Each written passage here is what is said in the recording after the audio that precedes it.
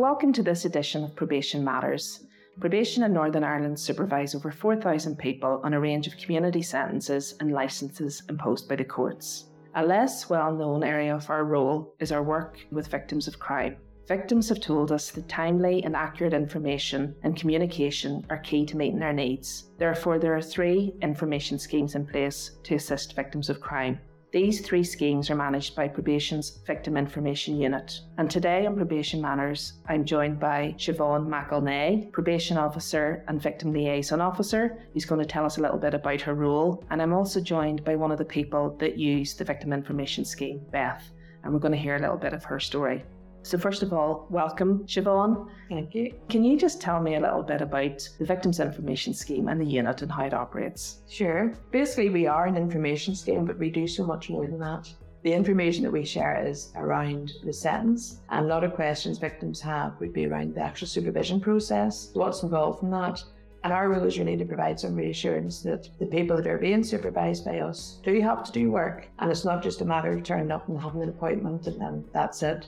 Programs and there's different additional requirements that would be added on to community sentences, but also on licence conditions. I think in relation to who can register with us, it's anybody who has a 6-month sentence or above, or anybody that has a community sentence. So if we're thinking about prison sentences, most people then would come out on licence conditions, and at that stage we would then notify the victim of the date, the month that they're being released, but also on the day of release we would contact them and let them know what the conditions of the licences are. We hope if victims do engage with us and register with us, because they do have to register, they would have an input before those licence conditions are put in place. We would go out and meet with victims and do what's known as either written representations, where they do it themselves, and highlight concerns that they have is, want to make them feel a bit safer upon release of the service user offender. And that mostly is around exclusion areas. It's about no contact. It's about hoping that maybe they're engaging with drug and alcohol programs or other programs that are relevant to the issues that that person has faced. So we would then lodge those written representations with either the licensing board, or else we do a report with victims for the pro board,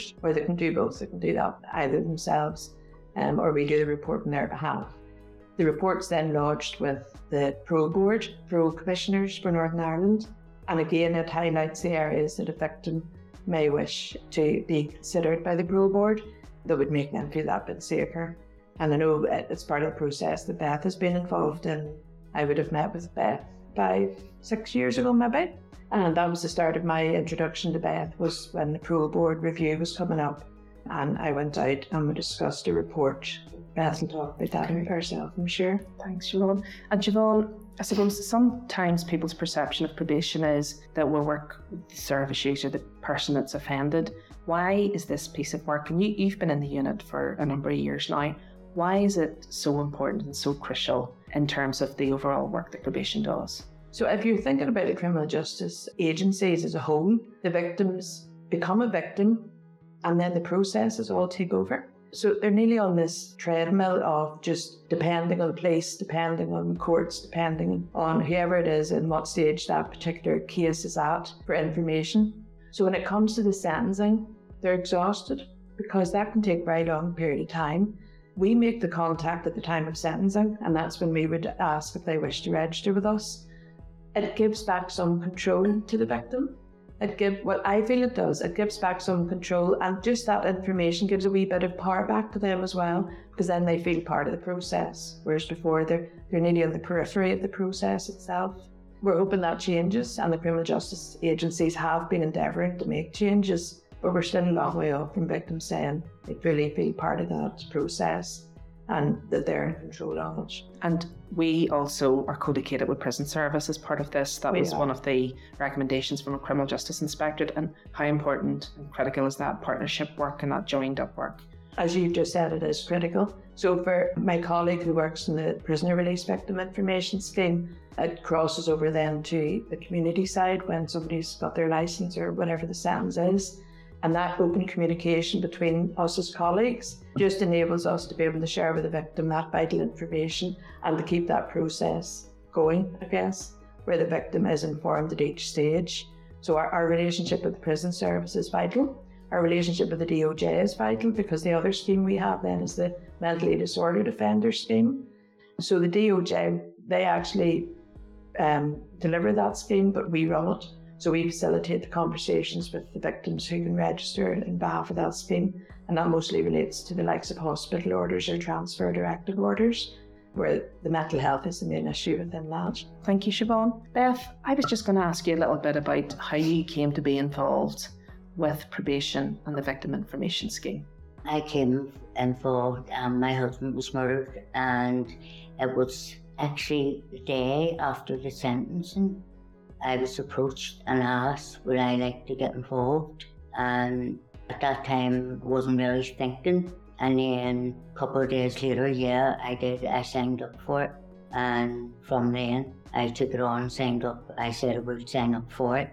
I thought maybe just at the beginning it was that my trial lasted 8 weeks. It was very stressful and I wasn't thinking straight. But now, when I look back now, yeah, it was the best thing I done. And your husband was murdered 2001? Yeah.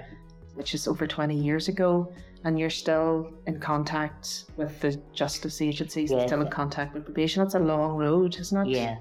They got a very high sentence, and I've been in contact from the very beginning. It has been on. There's one out, and the rest are still in.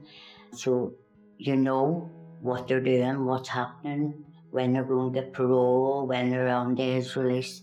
You get to know, and when they're coming up, if you want to get involved, the Siobhan would get in touch with you. And I wrote my piece for it, and they say they're allowed parole. So Beth, could you just maybe talk a little bit about why it's been important for Siobhan to have that contact with you over the 20 years, why it's been important and how it's helped you? It's been really important to me, and it has helped me in a lot of ways. When anything happens, or I get a letter to say something's happening, all I have to do is lift the phone. Siobhan's always there at the end of the phone to explain everything of what's happening. And I would say sometimes, I think one time I phoned her near every day one day for a week to find out exactly what was happening. But very helpful, because a lot of people just don't understand. Once the trial's over, that's it. Nobody wants to know. Everybody just goes back on with their life, and you're the one left, and you've stuff to deal with. And Siobhan has always been there for me. And in terms of some of the work that you've done with probation, you were part of an initiative recently, the Storytelling Project. Yes, the storytelling, yeah. Do you want to tell us a wee bit about that and how that helped? That was fantastic. Siobhan had phoned me up and asked me about it, and I hemmed and hawed a bit, and then says yes, I would do it, and it was the best thing ever. And I met people that were in the same situation, and really, really good, and really helped me a lot. Very good for people to do, would encourage it. And you just wrote your story down and told it to people, is that what you did as part of that? I wrote my story, yeah. And then they published it, and we had a wee opening day for it. It was really fantastic. And was that empowering for you? Did you feel like you were getting a bit more control back by being able to talk about what's happened and by having your voice heard by people? I think it was really, it would have been honestly saying, the first time I really spoke about it, was able to sit down and write it and say, I've never said some of this stuff before to anybody, because it was like, just forgot about it. And that helps you to move on a little bit. Yeah, it does help you move on and realise there's people coming now, even now, in the same situation as me. And if somebody was in that awful situation that you find yourself in, what would you say to them? Is there anything that you could say to them that would help in terms of being able to use the criminal justice agencies that are there, the help that's there? What helped you and what might help them? I would say the first thing to do is, I know after the trial it's a bit, things upside down, go to probation and everything they offer, yeah, because it really helps in the long term, it does. Maybe not at the time they're thinking, because there's a lot on, but really, yeah, I wouldn't have known what I couldn't get through. I wouldn't survive without them, because I wouldn't have knew. I had a lot of stuff in my case that some of them had got out and went on the run for a couple of days, and they know where I am, and only for probation. I'd have been really struggling. And Siobhan, maybe just to ask you a bit, we've invested a lot over the last number of years around a trauma-informed approach within the organisation, about being really mindful of that, and I suppose nor is that more important than the work with victims. How has that manifested for you and the staff? Well, the first thing I would say is I've always been amazed by human resilience and the capacity for human resilience. So these really traumatic situations are brought upon families and individuals. They have to get on with it, and they get on with it in different ways. I mean, I've seen very much a lot of the trauma linked to intergenerational trauma, where you see young tots coming up behind and that person being talked about and the place being set at the dinner table for that person. And you see that trauma being linked in with the young people coming up behind. But the capacity for human resilience absolutely blows me away on a daily basis. But the services are not there. The services need to improve. The likes of the Storytelling project that Beth was talking about has been invaluable, and I'm delighted that we were able to do it, because it just gives that space to explore thoughts and feelings in a communion sort of way, because the others, while it's all different backgrounds and situations, there's commonalities came out and the support was there. So that support for each other, I think, was invaluable in the likes of the Storytelling project. We don't often have those services for the victims, and there is that thought that there's a lot there for the service user offender side, because we have to put the services in to address the offending dynamics and factors, but victims can't be left in the background. So any resources like that, I think, are invaluable. But yes, trauma, it's like a snapshot has been taken of the day and the hour that they've been informed of what's happened. And people have described the colour of the sky, what they were eating at that time, where they were. Just that snapshot, it's like a photograph was taken. So trauma is something that is very much within people's hearts and mental health, but services, unfortunately, are struggling to meet the needs and the demands of it. From our side, I mean, we hear some horrific situations, and Probation, I have to say, do provide the support to us to reduce any likelihood of that vicarious trauma that would be talked about. So we also have to deal with what we hear, but we have a very supportive team. And Beth, the murder of your husband is something you'll have to live with for the rest of your life. It's impacted upon you and your family. And I suppose moving forward, is there anything that you want from the wider justice system or probation? Is there anything more that you think that we could be doing that would assist you and people like you as you move forward? Well, Siobhan's right, there is a lot, the victims, they do suffer a bit. When it all happens, they do suffer, and there needs to be more.